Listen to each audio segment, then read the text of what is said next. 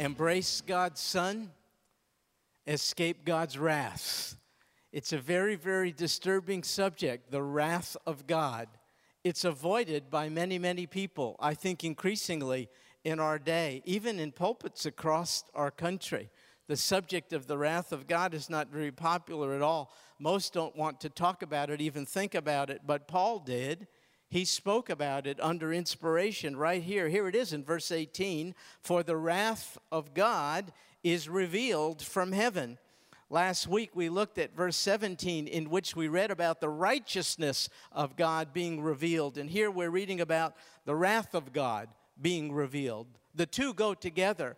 You see, if we're not right about the way to be righteous with God, then we're going to be confronted with the wrath of God. It's just a fact.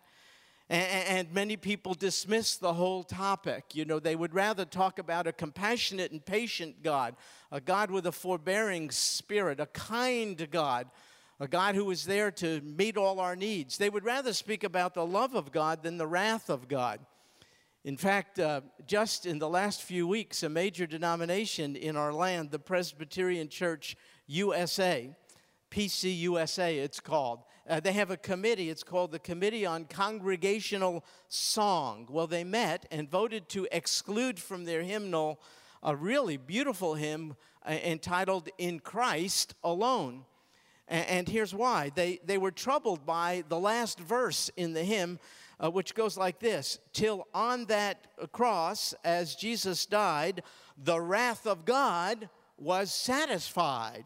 They wanted it to be replaced so as to read this way, till on that cross, as Jesus died, the love of God was magnified. That's what they wanted. And to their credit, the lyricists, the author of the hymn, refused to change it. So the committee, the song committee of the Presbyterian Church USA, decided to strike this hymn from their hymn book. They didn't like talk about the wrath of God. But folks, it's unavoidable. It's Scripture. We just read about it in verse 18. The wrath of God is a reality. He's not a fly-off-the-handle kind of God like we are. He doesn't get angry in the sense in which we do, but his wrath is his holy response to sin and to sinners. And so you can see here, it says, for the wrath of God is revealed from heaven. Here it is, against all ungodliness and unrighteousness of men. But many would ask, how is it that the love of God can be harmonized with the wrath of God? Folks, how could it be that God would love what is right if he did not hate what is wrong? The two are very, very compatible concepts indeed. You see, God is right about sin. He hates it. He doesn't think it's a good thing to do. We are the ones who are wrong about sin. We don't hate it. We give into it. We tolerate it. But a righteous and holy God, that is to say, one who loves what is right, manifests his wrath, as it says, against all ungodliness and unrighteousness of men. Well, what is it that specifically will incur the wrath of God? The text says it is those who suppress the truth in unrighteousness. You know, it is not possible to avoid the truth of God, to eradicate or eliminate the truth of God, but it's very, very possible to suppress the truth of God. Simply by living contrary to it. So, for instance, we suppress God's truth about the sanctity of human life when we abort babies. We suppress God's truth about the sanctity of marriage when we redefine it to be a legitimate bond between two same-gender people. We suppress the truth of God about eternity and how much it matters when we live here as if this is all there is. So you see, it's possible not to eliminate God's truth, but not to change God's truth, but certainly to suppress it. And the text says folks do in unrighteousness. And in this case, when that happens, it meets up with the wrath of God. But wait, what about those people around the world who never heard of the requirements of God, His values, His standards? What about people who have never heard the name of Jesus, who have never read a Bible, who do not possess a Bible, who don't know what a Bible is? How could they still be made subject to the wrath of God? Can they? Well, the answer is yes. Why? Well, look at verse 19. Because that which is known about God is evident within them, for God made it evident to them. So in truth, not everybody has access to a Bible. And in truth, not everybody has heard the gospel of Jesus Christ. We know that. But this verse seems to indicate that God has given evidence of a kind, evidence of Himself, to absolutely everybody, even apart from the Bible. And what is the source of that evidence? Well, look at verse 20 and we'll find out. For since the creation of the world, His invisible attributes, namely His eternal power and divine nature, have been clearly seen, being understood through what has been made, so that they are without excuse. Do you believe that God always was? Yeah, me too. But though God always was not always visible. God made Himself visible through creation. For since the creation of the world, His invisible attributes have been made known, have been clearly seen. So God created the world as an avenue by which He would make visible His otherwise invisible attributes. Well, what can we possibly know about God through the natural order? For crying out loud, we could know that creation requires a creator. You don't think it just happened, do you? We can know for sure that the magnificent design of the natural world requires a designer. We can know for sure that that which is made requires a maker. What's more, when we observe the creation order in all of its diversity and magnificence and beauty, we could conclude, oh my goodness, the God behind it, whatever His name may be, is magnificent and worthy of praise and honor and thanksgiving. Look what He has done.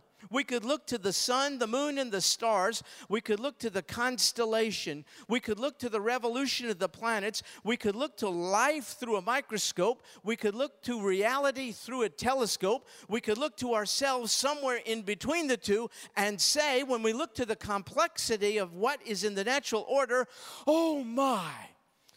This requires a supreme being, a being who has supremacy to all that which has been made. We can know that. We cannot know Him personally, but we can know of Him and render the right response to Him, so that even those of us who are not privy to a Bible and who have not yet heard of the name of Jesus Christ still are required to render the right response to this supreme being who is the only reasonable explanation for the world we see. Have you ever heard of something called the law of cause and effect? Every effect requires a cause. Folks, the great effect known as the cosmos, the world, requires a great causer. And the great cause of the great effect, which is the creation order, is Almighty God. It just didn't happen. You don't have enough faith to believe things just happened by chance, do you? That is blind faith. Some people say the world began by matter. Matter was pre-existent. Not God, matter was pre-existent. And somehow, in the oceans, eons ago, matter, elements of matter, just spontaneously, haphazardly, whimsically, by chance, came together. And what emanated from it all is the design which we call the world, and of which you and I are a part. And people buy into that today as if it makes any sense. Oh no, don't you think God has a right to be disturbed with folks like that, don't you think justifiably he can impose his wrath upon them because they are dismissing the evidence which faces them? Are you kidding? Inanimate objects cannot be the explanation for animate objects such as us. It requires a supreme being. What's made requires a maker. And so the Bible says those who deny him are subject to his wrath, for they have rebelled against what has been clearly seen through what has been made. And what specifically do people subject to the wrath of God rebel against? Common sense. The fool has said in his heart, there is no God. Do you know that is not an intellectual problem? That is a moral problem. God said, you cannot know me. You cannot see me. I am transcendent deity. I have no beginning nor any end. I'm eternal and incorruptible. I will make myself known to you because I'm a God who desires relationship with creaturely beings. Therefore, my invisible attributes, my glory and greatness, the fact that all things are subject to me, my omnipotence, the fact that I can speak things into existence.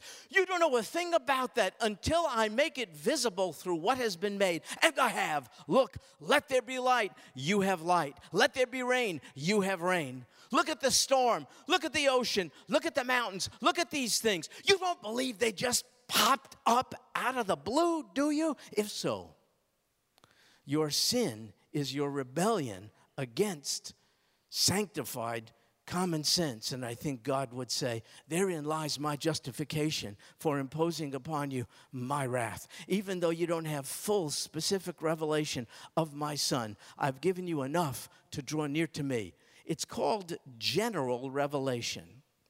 It's a theological term, natural or general revelation. The revelation of God through creation. It's called general revelation because it is available generally to the entire populace of humankind. It's for everybody, even those without a Bible, even those who have never heard yet of the Lord Jesus Christ. So that, based on general revelation, God says, his terms, not mine, you are without excuse.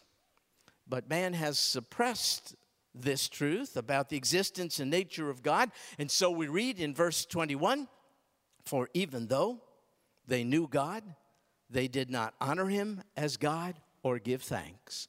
And these are the two responses that God is justified in requiring from everyone whom he has made in his image, that he be honored and that gratitude be shown. Folks, people dishonor God when they pay lip service to him. Some people refer to him as the big guy upstairs. That dishonors God. Some people use the phrase, God is my co-pilot. No, they say he's the supreme being. They dishonor God. Some people dishonor God when they live in the environment of all that which God has made as if he doesn't exist. They dishonor God. People who know better and ought to honor the supreme being who is behind the universe we occupy, some people act as if he's not even part of the equation of life. That is to dishonor God. Some people choose to do whatever seems right to them without consulting what is right from the point of view of the supreme being who is the grand designer of all that which is designed. That is to dishonor God. And some people live in God's world and receive full benefits of what he has provided. The sun shines on believer and non-believer alike. The rains fall on believer and non-believer alike. These are all elements in the natural order provided by a good and gracious God for the sustenance of humankind. And some of us have the audacity to live in God's world without expressing thanksgiving to him. Even though they knew God. No, God will not judge someone for what they don't know. But even though they knew God, how God? They don't have a Bible. They're not studying Romans. They never heard of Jesus Christ. General revelation. My invisible attributes have been made known through the things which are made invisible, so that they are without excuse.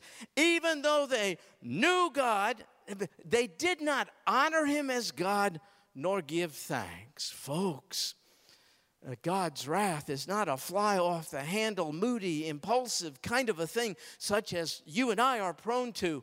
Oh no, his is not blind rage. His is seeing anger that folks will occupy the space that he has made for our sustenance and productivity. Breathe the air that he has provided and act as if he doesn't exist. Act as if I am the master of my own destiny. If it feels good, I will do it. I'm answerable to no one. Don't fence me in.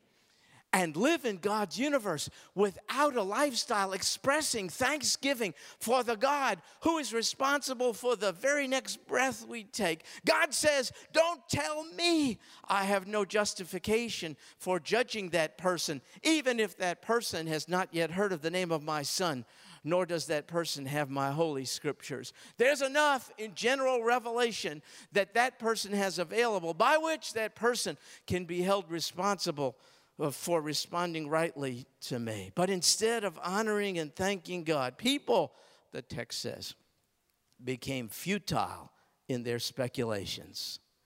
See that word speculations? It means, in the original language, Greek, it means to dialogue with oneself. You know what God is saying? I spoke into your life through what has been made. You ignored it. You ignored the message I gave you, and instead, you're giving yourself your own message. You're in your own head. Your thoughts, one is confronting the other. And you're filling your mind. You're having a dialogue with yourself.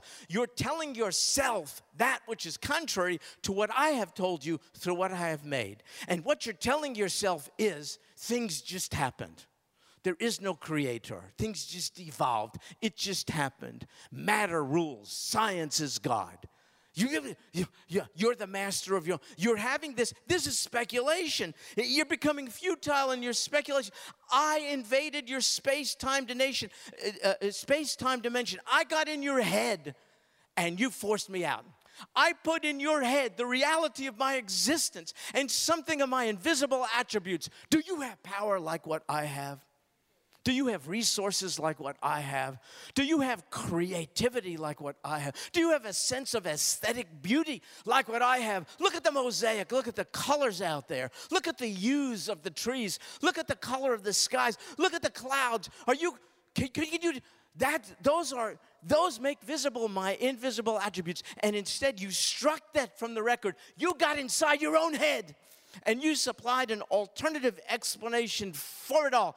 And you said, there is no supreme being behind it. It just happened haphazardly by chance. You worship randomness. And I offered you a reason to believe in me.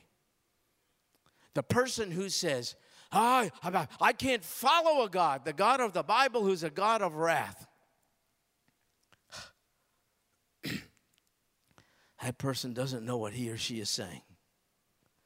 By the way, if that person really believed the God they're not willing to follow really is a God of wrath, they better get on their knees and beg forgiveness of the God of wrath they say they don't believe in.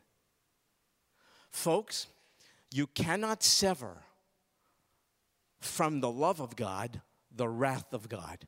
You cannot choose a characteristic of deity that meets with your approval and separate out the others. You can't say, I will have a God of love, but I will not have a God of wrath. You can't do that. A holy God is angry at sin and sinners. This is so foreign to us because we grade on a curve. We've already replaced the commandments with suggestions. We don't call sin sin anymore. It's bad choices and mistakes. We have already redefined what's right. So now we don't know the difference between what's right and wrong. Not only do we not know the difference, when we see something as being wrong, we still give hearty approval of it. We are messed up. But God has it right. Some things are right, some things are wrong. He doesn't compromise. You cannot sever the love of God from the wrath of God or vice versa. It's a package deal. So folks became futile in their speculation. And as a result of turning from light, the text says their foolish heart was darkened. By the way, the word heart means mind. Their minds were darkened. And that's why today you have, even from high positions, from people who ought to know better, the craziest moral judgments I have ever seen in my span of life here on planet Earth. It is just bizarre to me. Some of the moral edicts and decisions that are being made from intelligent, well-educated, sophisticated people. But I can't account for it on the basis of intellectual deficit, but here's the answer. Because they chose to simply derive from their own thoughts what they feel is true and false, therefore I gave them over. Because they refused the light which creation gives of me and my existence, I gave them over to the extent that their foolish heart, their mind was darkened in their understanding. Folks, refusal to accept what is right about God destroys one's capacity to recognize ideas that are wrong. That's just the way it is. And verse 22 says, professing to be wise, they became fools. Someone said they became philosophers.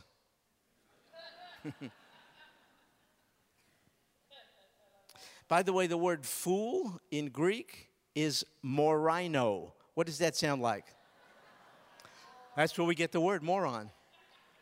So there's a biblical justification for being sarcastic. So I'm okay. God said they're morons. He does not mean, by the way, when the scriptures speak about this kind of, it's not speaking about intellectual deficit or someone who's educationally deprived. It's always a moral kind of a concept. They know better. I made it available to them. They struck from the record that which has been made clear. They disregarded the evidence because they don't want to honor me nor show gratitude for me. They would rather receive the glory themselves. And according to verse 23, this is terrible. They started exchanging things. They exchanged the glory of the incorruptible God for an image in the form of corruptible man and of birds and four-footed animals and crawling creatures. If you look to the verse, you see a declining voyage into darkness and degradation. They exchanged the glory of the incorruptible God, put themselves, their corruptible selves, on the throne, then even steeped below to birds, four-footed animals, and even crawling creatures. A man disregarding the evidence of the otherwise invisible God made visible through creation. Man who exchanged God has been given up by God to his own devices. And what did it lead him to? The worship of that which is corruptible rather than the incorruptible God. By incorruptible, it means God is not subject to disease, decay, deterioration, or death.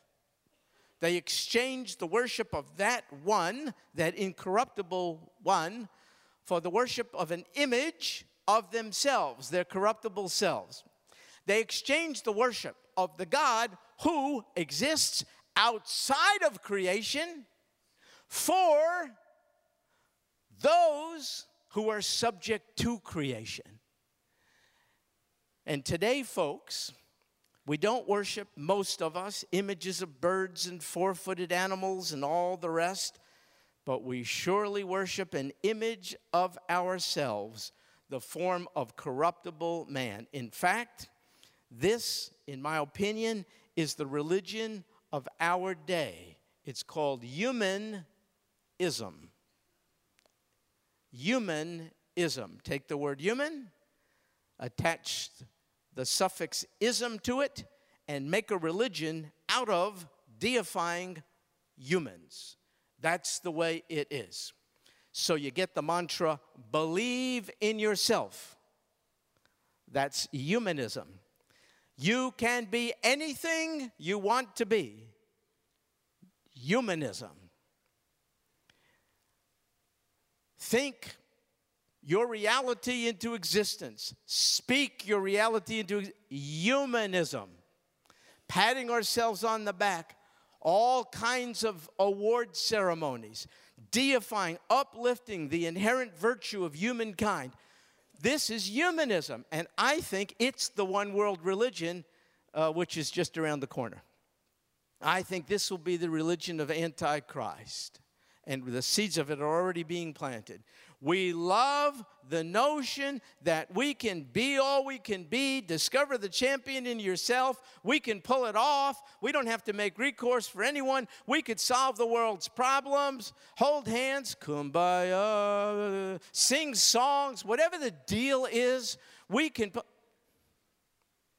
We've exchanged the glory of the incorruptible, not subject to the throes of creation, not subject to the deterioration of time, not subject to the limitations of space. We've exchanged the glory of the incorruptible Creator God for an image in the form of corruptible humankind. So frail, so fleeting, in an instant, a person's life could end, and we still keep ourselves on the throne, as if we are not the problem in the world today. We're the solution to it.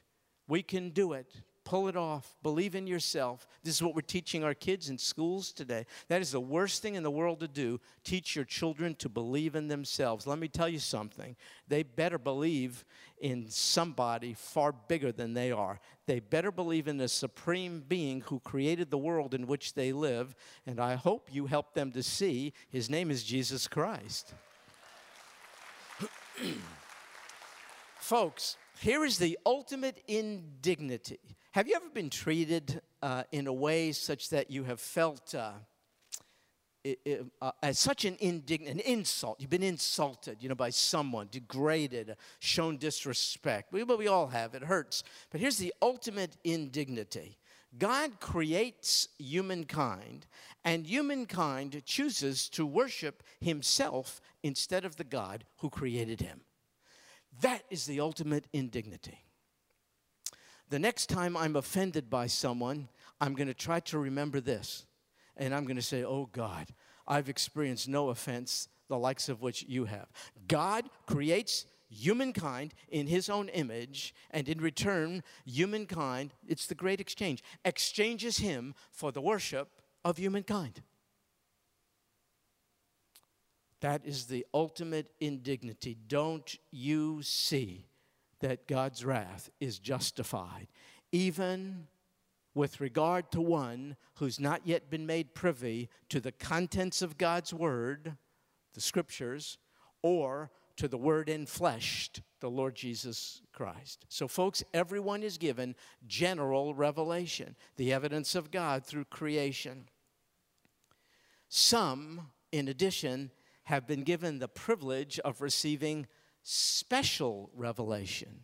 General, special. Why special? Because it is not generally made available yet. It's specific to some who are quite privileged, like us. General revelation is the evidence of the designer, a supreme God, a supreme being in what he has created. Special revelation is Scripture. Just about everyone here possesses one, surely has ready access to one. So you're in trouble.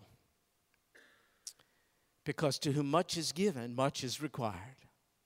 You have, in addition to general revelation, you and I have special revelation. We have a record of God's redemptive plan.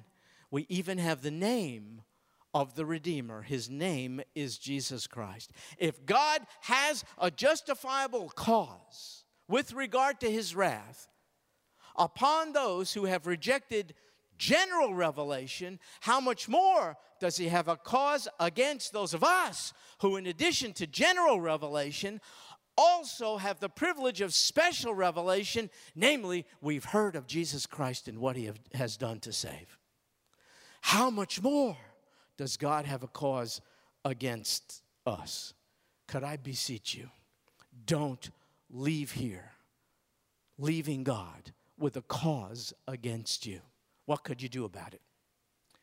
Romans chapter 5, verse 9. Maybe we'll get there one day. Romans chapter 5, sneak preview. Much more then, says Paul, having now been justified by his, who's that a reference to? See, you know this. You have special revelation. But having now been justified by his blood, we shall be saved, there it is, from the wrath of God through him. Well, what's the name of the hymn? See, you have special revelation. Don't be so worried about the person on the other side of the world while you sit here tonight who doesn't know the name of Jesus. You do. What's your response? Look. Much more then, having now been justified by his blood is the source of our right standing, our justification with God. Having been justified by his blood, we shall be saved.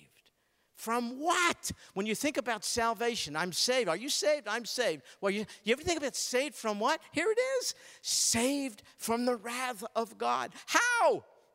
Through good behavior, through human virtue, through good intention, through promises, through him. I beseech you. Now God has a cause against you if you leave him behind tonight. If you don't connect with him by faith tonight,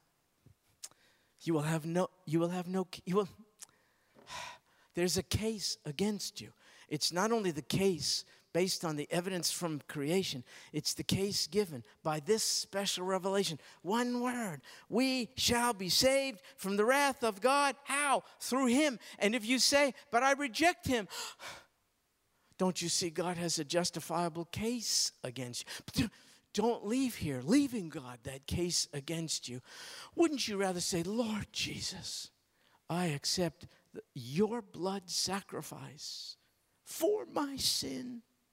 I also acknowledge you rose up from death. It's the resurrection. Living one, therefore, come into my life. Forgive my sin, of which I have plenty. Cleanse me with the cleansing power of your blood. Oh God, because your Father's wrath was put on your shoulders as you hung on that cruel cross. Oh God, I believe I will be saved from the wrath of God to come because I've accepted the Savior. Folks, that is hugely important. Could I pray for you? Would you bow your head? Could we pray? Lord Jesus, this is so important. We pause now. We've spoken of you now. We speak to you. It's your heart's desire for everyone to be saved, for none to be lost. I just can't imagine everyone here is saved from your wrath through the blood of your beloved Son in our place. And so for those who are not, oh God, in the power of your Holy Spirit, would you please come upon them, influence them? Would you please stir them up so as to see how vulnerable, susceptible, guilty they are? how much they are deserving of your wrath. And oh God, I pray, would you please then impress upon that one, that two, that more, I don't know, that your justifiable wrath has been satisfied by you, Lord Jesus, taking on the form of man for the purpose of coming to suffer and die in our place. Oh God, I pray, both the lostness and vulnerability of some here tonight would give way to sheer and utter joy in seeing that your wrath, justifiable as it is, has been satisfied through the blood of the cross. Oh God, may you have no cause, no case against anyone in this place tonight. And this we pray in Jesus' name. Amen.